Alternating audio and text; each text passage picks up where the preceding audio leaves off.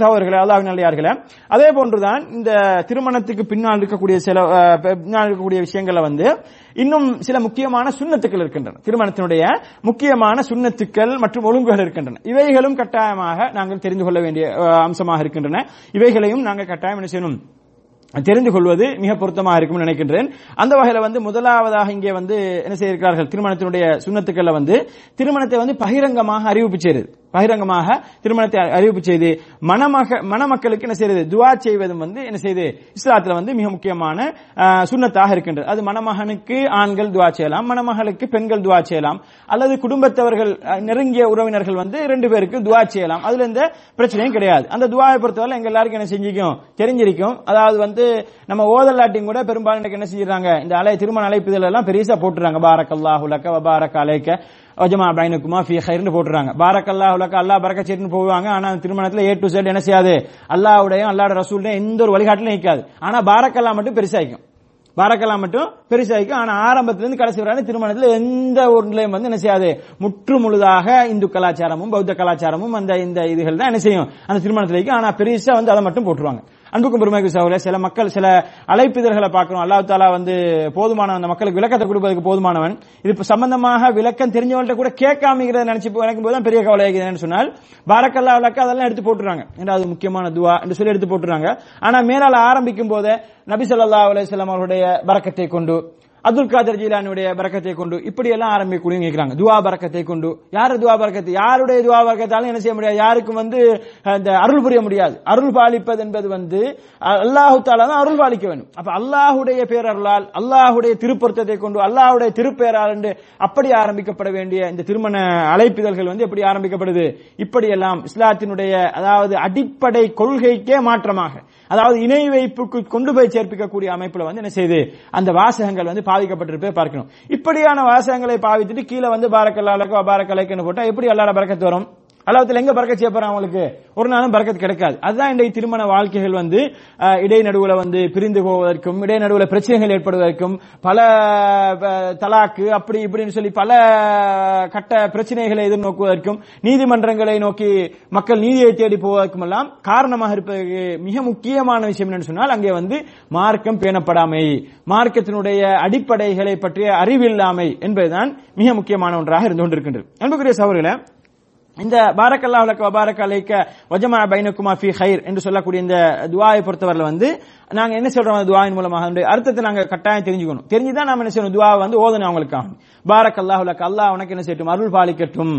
வபாரக அலைக்க, உன் மீது வந்த அந்த பெண், அதாவது பெண்ணுக்கு சொல்லும் போது ஆண், ஆணுக்கு சொல்லும் போது பெண், உன்னோட சேர்ந்தவங்க அவங்க மீதும் என்ன செய்யட்டும், அல்லாஹ் தஆலா வந்து நன்மையை வந்து அல்லாஹ் தஆலா என்ன செய்யட்டும், பரக்கத் செய்யட்டும், அருள் பாலிக்கட்டும். வஜமா பைனகுமா, உங்கள் இருவரையும் வந்து அல்லாஹ் தஆலா என்ன செய்யட்டும், ஃபீ கைர், நல்ல விஷயத்தில் வந்து ஒன்றிணைக்கட்டும், நல்லவற்றின் மீது, நல்ல விஷயங்கள் மீது, அல்லாஹ்வும் அல்லாஹ்வுடைய தூதர் ஸல்லல்லாஹு அலைஹி வஸல்லம் அவர்கள் விரும்பக்கூடிய விஷயங்கள் மீது, மார்க்கத்தினுடைய வழிகாட்டல்கள் மீது உங்களை என்ன செய்யட்டும், அல்லாஹ் தஆலா வந்து ஒன்றிணைக்கட்டும் என்று சொல்லி ஒரு அழகான ஒரு துஆ, ரசூலுல்லாஹி ஸல்லல்லாஹு அலைஹி வஸல்லம் அவர்கள் கற்றுத் தந்த ஒரு சிம்பிளான ஒரு சின்ன ஒரு அழகான ஒரு துஆ.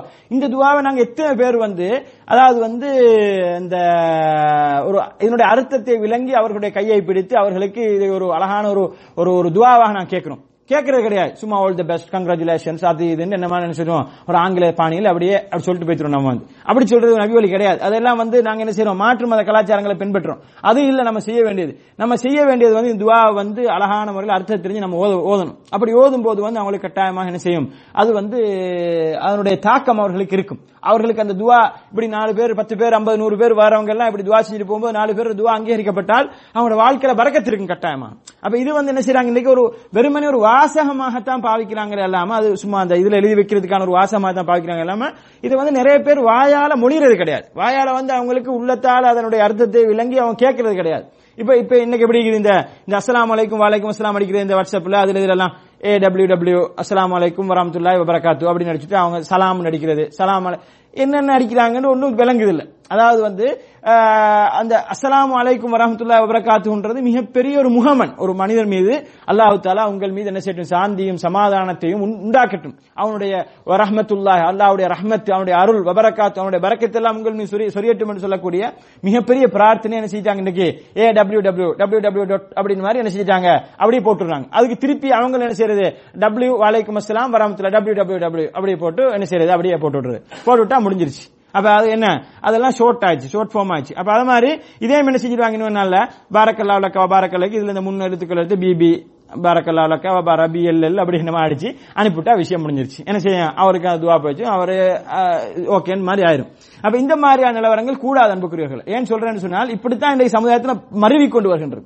சுண்ணாக்கள் எல்லாம் புறக்கணிக்கப்பட்டு, மார்க்க வழிகாட்டல் எல்லாம் புறக்கணிக்கப்பட்டு, ஃபேஷன் என்ற பெயர்ல, மாடர்ன் என்ற பெயர்ல வந்து என்ன செய்யப்படுது, புதிதாக சமுதாயத்தில் எதெல்லாம் செய்யறாங்களோ அதெல்லாம் ஒரு எந்த ஒரு அதாவது ஒரு ஒரு அச்சம் கூச்சம் எதுவும் இல்லாமல் வந்து அப்படியே பின்பற்றக்கூடிய ஒரு நிலைமை வந்து ஏற்படுது. எனவே அப்படி இல்லாமல் நாங்கள் வந்து இந்த சுண்ணாக்களை வந்து அதற்குரிய பாணியில, அதுக்கு ரசூலுல்லாஹி ஸல்லல்லாஹு அலைஹி வஸல்லம் அவர்கள் அந்த சுண்ணாவை சொல்லித் தருவதன் மூலமாக எதனை நாடினார்களோ அது அங்கே நடைபெறணும், அது அங்கே இடம்பெறணும் என்பதுதான் அதனுடைய நோக்கமாக இருக்கின்றது என்பதை நாங்கள் விளங்கிக் கொள்ளணும். அன்புக்குரிய சகோதரர்களே, அடுத்ததாக இந்த திருமணத்துடைய சுன்னத்துக்கள்ல மிக முக்கியமானது என்னன்னு சொன்னால், கணவன் மனைவியாக அவங்க வாழும் பொழுது என்ன செய்ய வேண்டும், அவர்கள் சேரும் பொழுது சொல்ல வேண்டிய ஒரு மிக முக்கியமான பிரார்த்தனை. இந்த பிரார்த்தனை வந்து நிறைய சகோதரர்கள் தெரிந்து வைத்திருப்பார்கள், சிலவங்க வந்து தெரியாமல் இருக்கலாம். இந்த துவாவும் வந்து என்ன செய்யப்படுது, மிக முக்கியமான ஒரு துவாக்கள் ஒன்றாக இருக்கின்றது.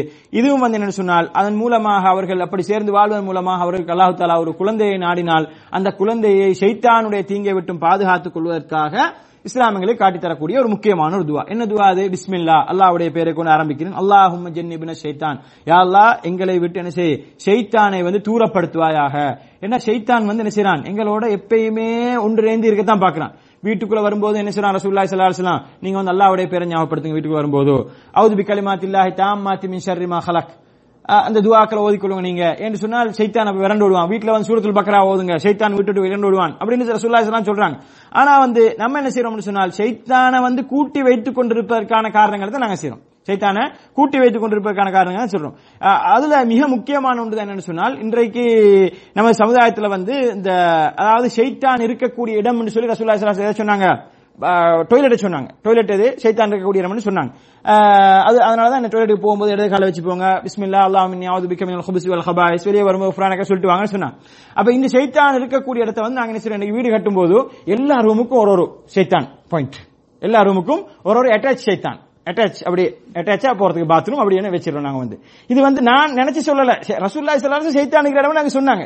நம்மளுக்கு தேவை, ஒரு நோயாளி இருக்கிறாரு, அவரால் நடந்து போக முடியாது, அவருக்கு பின்னுக்கு போக முடியாது, அந்த மாதிரி நிலைமைன்னு சொன்னா அதை ஏற்படுத்திக்கொள்ள, அது பிரச்சனை முடிஞ்சிருச்சு. ஆனா இன்னைக்கு ஒரு ரூமுக்கு உண்டு அதுக்கு உண்டு இதுக்கு உண்டு அப்படி இப்படின்னு சொல்லி என்ன செய்யறோம், வந்து அதுக்கு நாம கரிசனை செலுத்துறோம். அன்புக்கும் பெருமைக்குரிய சகோதரர்களே, இதை நம்ம செய்யறதுக்கு முன்னால இது சம்பந்தமா நம்ம யோசிச்சோமா, இது யார்கிட்ட இருந்து நான் இது செய்யறேன், இது நம்ம மூதாதையர்கள் இப்படி செஞ்சாங்களா, இது இப்படி நம்ம அட்டாச் பாத்ரூம் கட்டுறோமே, இது வந்து நம்ம எங்க இருந்து நம்ம செய்யறோம், இது யார்கிட்ட இருந்து இந்த கலாச்சாரத்தை நாங்க எடுத்துக்கொண்டோம், இஸ்லாம் இதுக்கு என்ன சொல்லுகின்றது, டாய்லெட் வந்து எப்படி இருக்கணும் இஸ்லாம் சொல்லும், இதை பத்தி நம்ம யோசிச்சோமா, யாரையும் யோசிக்கல. அது அப்படியே ஃபேஷன்ல வந்துச்சு, அப்படியே நம்ம கட்டிட்டு சும்மா இருக்கிறோம். அன்புக்கு பெருமைக்குரிய சகோதரர்களே, இப்படி ஷைத்தானுடைய பாயிண்ட் வந்து ரூமுக்கு நடுவில் வச்சுட்டு நம்ம ஷைத்தானுடைய பாதுகாப்பு தேடுறது ரொம்ப ஒரு இதான விஷயம். அப்படி இருக்க வேண்டிய ஒரு நிர்பந்தம் ஏற்பட்டால் அதை வச்சுக்கிறது வேற விஷயம். நோயாளி இருக்கிறாங்க, அவங்க நடந்து போக முடியாது, அந்த மாதிரி இருந்தா அது வேற விஷயம். ஆனால் அது இல்லாமல், எந்த ஒரு தேவையும் இல்லாமல், சும்மா ஒரு நம்மட வசதிக்காக வேண்டி, நம்மகிட்ட காசு இருக்கு என்பதை காட்டுவதற்காக வேண்டி இந்த மாதிரியான ஒரு நடைமுறை செய்வதால வந்து சுகாதார ரீதியாகவும் பல்வேறுபட்ட தீங்குகள் இருக்குது. அதே நேரம் மார்க்க ரீதியாக வந்து ஆண் பெண் ஷைத்தான்கள் இருக்கக்கூடிய இடமாக அது இருக்கின்ற காரணத்தால் வந்து வீட்டுக்குள்ள வந்து அமைதி இல்லாமல் போறதுக்கு, ஷைத்தானியத்தான ஊசலாட்டங்கள் ஏற்படுவதற்கு இது ஒரு காரணமாக இருக்கின்ற என்பதை நாங்கள் விளங்கிக் கொள்ளணும். எனவே அட்டாச் பாத்ரூம் ஹராம் என்று மூலம் பேமண்டர் அப்படின்னு சொல்லி முடிவெடுத்துறாங்க. ஹராம் என்று நம்ம சொல்லல, ஆனா முடிஞ்ச வரைக்கும் என்ன செய்யணும், நம்ம வந்து தவிர்த்து கொள்ள வேண்டும். முடிஞ்ச வரைக்கும் வீட்டினுடைய தொங்கலுக்கு பின்புறத்துல வந்து கொஞ்சம் வச்சு, பின்புறம் சொல்லி வெளியில கொண்டு ஆரம்ப காலத்துல மாதிரி வீட்டுல இருந்து ஒரு 10-40 அடி தள்ளி வைக்க முடியாது இந்த காலத்துல. என்று சொன்னால் ஆண்கள் இல்லாத நேரத்தில் பெண்கள் வந்து இரவுல நள்ளிரவுல வந்து எழும்பி வீட்டு விட்டு வெளியே போற மாதிரி இருக்கிற கஷ்டமா இருக்கும். அப்ப என்ன சொன்னா, வீட்டுல வந்து கொஞ்சம் பின்புறமாக கொஞ்சம் அது வேறையாக அட்டாச் சொல்லி அதுக்குள்ளாலே கடை வச்சிடாம கொஞ்சம் வேற, இவ்வளவு எல்லாம் கட்டுறோம், ஒரு சோரை போட்டு அதை ஃபுல்லா மறைச்சு அதை வந்து வேறையாக்கி செப்பரேட் பண்ணிட்டு ஒன்றும் பெரிய காரியம் கிடையாது. அப்ப இந்த மாதிரி அதை வந்து யோசிக்கிறதுக்கு நாங்க முற்படணும். ஏன் இதெல்லாம் சொல்றேன்னு சொன்னால், ரசூலுல்லாஹி ஸல்லல்லாஹு அலைஹி வஸல்லம் அவர்கள் கணவன் மனைவியாக நீங்க சேர்ந்து வாழ விரும்பும் போது நீங்க என்ன செய்யுங்க, இந்த துஆவை ஓதுங்கன்னு சொன்னாங்க. இந்த துஆ ஷைத்தானை விட்டும் பாதுகாப்பு தருவது துஆ. பிஸ்மில்லாஹ் அல்லாஹும்ம ஜன்னிப்னி ஷைத்தான், அதாவது யா அல்லாஹ் ஜன்னிப்னி ஷைத்தான், எங்களை விட்டும் ஷைத்தானை தூரப்படுத்துவாயாக. வஜன்னிபிஷ் ஷைத்தான மா ரஸக்தனா, இந்த எங்களுடைய ஒன்று கூடலூடாக ஒரு பிள்ளையை நீ எங்களுக்கு நாடினால், ஒரு குழந்தையை நாடினால் அந்த குழந்தையையும் ஷைத்தானை விட்டு தூரப்படுத்துவாயாக என்ற ஒரு அழகான துஆவை ரசூலுல்லாஹி ஸல்லல்லாஹு அலைஹி வஸல்லம் அவர்கள் எங்களுக்கு கற்றுத் தந்தார்கள். இந்த துஆவையும் நாங்கள் மனனமிட்டு இதனை நாங்கள் ஓதுவது மிக முக்கியமான ஒன்றாக இருக்கின்றது. அதே நேரம் அன்புக்குரிய சகோதரர்களே, இந்த திருமணத்துடைய சுன்னத்துகள் இன்னும் ஒன்றுதான். கணவன் மனைவியாக சேர்ந்து இருக்கும் பொழுது தங்களுக்குள்ளே நடந்த விஷயங்களை வெளியிலே கூறுவது மிக மோசமான வெறுக்கத்தக்க ஒன்றாக இருக்கின்றது. இதை இஸ்லாம் மிக கடுமையாக கண்டிக்கின்றது. ஒரு ஆண் பெண்ணை பற்றிய விஷயங்களை வெளியே கதைப்பதோ, ஒரு பெண் ஆணை பற்றிய விஷயங்களை தனது தோழிகளிடம் தனது நெருங்கிய உறவினர்களிடம் கதைப்பதோ இது மிக மிக மோசமான ஒரு விஷயமாகும். கணவன் மனைவி ஆயிட்டுன்னு சொன்னால் அவங்களுக்குள்ள குடும்பமாக அவங்க வாழும் பொழுது உள்ள குறைகளை வெளியே கதைக்க கூடாது. இது மிகவும் மோசமானது. ஆனால் அந்த குறை அந்த பெண்ணால் சகித்துக் கொள்ள முடியாத அளவுக்கு சேர்ந்து வாழ முடியாது, அவங்களோட குடும்ப வாழ்க்கைக்கு அது தடையாகுது. அந்த மாதிரி ஒரு குறை, அல்லது அந்த பெண்ணுக்கு இருக்கக்கூடிய ஒரு குறையால அந்த ஆணுக்கு அந்த பெண்ணோட தொடர்ந்து வாழ முடியாதுன்னு சொன்னால் அதை ஊருக்கெல்லாம் சொல்லிட்டு இல்லை. அதுக்குரிய சட்டத்திட்டம் இருக்குது, அதுக்குரிய என்ன செய்யலாம், அதுக்குரிய மாதிரி அந்த திருமணத்தை சேர்ந்து வாழ முடியாது, அந்த அளவுக்கு குறைக்குது. அப்ப அந்த அளவுக்கு குறைக்கும் போது அதுக்குரிய சட்ட ரீதியான நடவடிக்கை எடுத்து அவங்களோட என்ன செஞ்சிருது, பிரிஞ்சதுக்கான முயற்சியை செய்யணும். இதை ரசூலுல்லாஹ் காலத்துல கூட சாபிய பெண்மணிக்கு சொன்னாங்க. ரசூலுல்லாஹ் சில சைக்கினிகள் மூலமாக சொன்னாங்க, ரசூலுல்லாஹ் எனது கணவனுக்கு இப்படி அவரால் முடியல, அவரு கொஞ்சம் ஆண்மை இல்லாமல் இருக்கிறாரு, அந்த மாதிரியான விஷயங்களை சில சைக்கினிகள் மூலமாக பெண்கள் சொன்னாங்க, சில ஆண்கள் சொன்னாங்க. அப்ப இது என்ன, ஒரு ஆட்சியாளர் சமுதாயத்துடைய தலைவர் என்ற வகையில் அவர்கிட்ட சொல்லி அதை பிரிக்கிறதுக்கானது. ஊர்ல எல்லாம் போய் சொல்றது இல்ல, ஊர்ல எல்லாம் போய்த்து அப்படி அப்படின்னு. இது கணவன் மனைவி சொல்றது என்ன செஞ்சிருவாங்க, ஊராக்களை சொந்த பந்தங்களை சொல்ல ஆரம்பிச்சிருவாங்க. திருமணம் முடிச்சு ஒரு 3-4 மாசம் போச்சு, என்ன விசேஷம் என்ன நினைக்குதா, விசேஷம் என்ன நினைக்குதா கேட்க ஆரம்பிச்சிருவாங்க. அது கேட்க ஆரம்பிச்சா என்ன செஞ்சிடும், அது ஒரு 6 மாசம் 7 மாசம் போச்சுல மறு கதையும் வர ஆரம்பிச்சிடும். விசேஷம் ஒன்னும் இல்லையா, அப்ப என்னமோ குறைபாடிக்குது, இவருக்கு குறைபாடிக்குது, அப்படி இப்படின்னு சொல்லி என்ன செஞ்சிருவாங்க, பேச ஆரம்பிச்சிருவாங்க. அன்புக்குரிய சகோதரர்களே, இதெல்லாம் மிக மோசமான ஒரு செயற்பாடாக, மிக மோசமான ஒரு நடவடிக்கையாக இருந்து கொண்டிருக்கின்றது நாங்கள் என்ன செய்யணும், விலகிக் கொள்ள வேண்டும். அதே நேரம் 4வதாக இந்த திருமணத்துடைய சுன்னத்துகள் ஒன்றுதான் என்ன சொன்னால், மாதவிடாய் பிரசவத்தின் சமயத்தில் அதிலிருந்து பூர்ணமாக சுத்தமாகி குளித்து முழுமையாக சுத்தமாகும் வரைக்கும் மனைவியோட என்ன செய்யக்கூடாது, கணவன் சேரக்கூடாது. இதுவும் இஸ்லாம் என்ன செய்கின்றது, இது ஒரு தடையாக, ஒரு அழகான ஒரு வழிகாட்டலாக இஸ்லாம் சொல்கின்றது. மாற்று மதத்தவர்களை போன்ற அல்லாமல் இஸ்லாம் எங்களுக்கு என்ன செய்ய, சுத்தத்தை இதையெல்லாம் வலியுறுத்தக்கூடிய மார்க்கமாக இஸ்லாம் இருக்கின்றது. அந்த வகையில இந்த மாதிரி மாதவிடாயோ அல்லது பிரசவத்திட்டோ காலத்துல அந்த மனைவியோடு சேர முடியாது. அவள் அந்த காலம் முடிந்து சுத்தமாகும் வரைக்கும் என்ன செய்ய வேண்டும், அவளோடு சேருவது ஹராமாக்கப்பட்டிருக்கின்றது என்பதை என்ன செய்யணும், மிக தெளிவாக விளங்கிக் கொள்ளணும். அதே நேரத்தில் பெண்ணுடைய பின் துவாரத்தின் வழியாக உறவில் ஈடுபடுவதை இஸ்லாம் என்ன செய்கின்றது, ஹராமாக்கி இருக்கின்றது. இதனை ஒரு படி மேலேறி பெரும்பாவங்கள் ஒன்றாக இஸ்லாம் என்ன செய்கின்றது, சொல்லி இருக்கின்றது என்பதை நாங்கள் இந்த திருமணத்துடைய சுன்னத்துக்களை விளங்கிக் கொள்ள வேண்டும். அதே நேரம் உடலுறவின் போது கணவன் தனது மனைவிக்குரிய உரிமையை முழுமையாக வழங்குவதும், அதே நேரம் அவள் கர்ப்பமாவதை அவன் விரும்பாத போது அசில் என்று சொல்லப்படக்கூடிய இஸ்லாம் அனுமதித்த, அதாவது அவனுடைய விந்து அவனுடைய அந்த பெண்ணுடைய கர்ப்பப்பையை அடையாமல் இருப்பதற்கு அதனை வெளியேற்றி விடுவது, இந்த அசில் என்று சொல்லக்கூடிய இந்த விஷயத்தை அந்த பெண்ணுடைய அனுமதியோடு செய்வதற்கு என்ன செய்து இஸ்லாம் எங்களுக்கு அனுமதித்திருக்கின்றது. ஜாபிர் இப்னு அப்துல்லாஹ் ரலியல்லாஹு அன்ஹு அவர்கள் அறிவிக்கக்கூடிய ஒரு செய்தியில சொல்றாங்க, குன்னா நஅஸிலு வல் குர்ஆனு யன்ஸில் வலவ் கான ஷைஅன் யன்ஹா அன்ஹு லனஹைனா அன்ஹுல் குர்ஆன். அதாவது குர்ஆன் இறங்கிக் கொண்டிருக்கும் பொழுது நாங்கள் அசில் செய்து கொண்டிருந்தோம். அசில் என்று சொன்னால் கணவன் மனைவியாக சேர்ந்து வாழும் போது அந்த விந்து மனைவியுடைய கர்ப்பப்பைக்குள் போகாமல் வெளியேற்றி விடுவது. அப்ப இதை குர்ஆன் இறங்கிக் கொண்டிருக்கும் போது நாங்கள் செய்து கொண்டிருந்தோம். இதை தடுக்கக்கூடியதாக இருந்தால் குர்ஆன் கட்டாயம் குர்ஆன் தடுத்திருக்கும். குர்ஆன் வசனம் ஒன்று இருக்கு, அல்லாஹ் தஆலா இது நீங்க செய்யக்கூடாது அப்படின்னு சொல்லி இருப்பான் அப்படின்னு சொல்லி ஜாபிர் ரலியல்லாஹு அன்ஹு சொல்றாங்க. இது பிரபல்யமான ஒரு செய்தி. அப்ப ரசூலுல்லாஹி ஸல்லல்லாஹு அலைஹி வஸல்லம் அவர்கள் இதை தடுக்கல என்பதை நாங்க பார்க்கிறோம். அப்ப அந்த வகையில என்ன செய்யலாம், அசில் என்று சொல்லக்கூடிய செய்யலாம். இதை இன்றைய காலத்தில் என்ன செய்வாங்க, ஆணுரை அல்லது இன்னொரு பெயர்களை சொல்லி அந்த மாதிரியான இன்றைய காலத்தில் இருக்கக்கூடிய பாவிப்பார்கள்.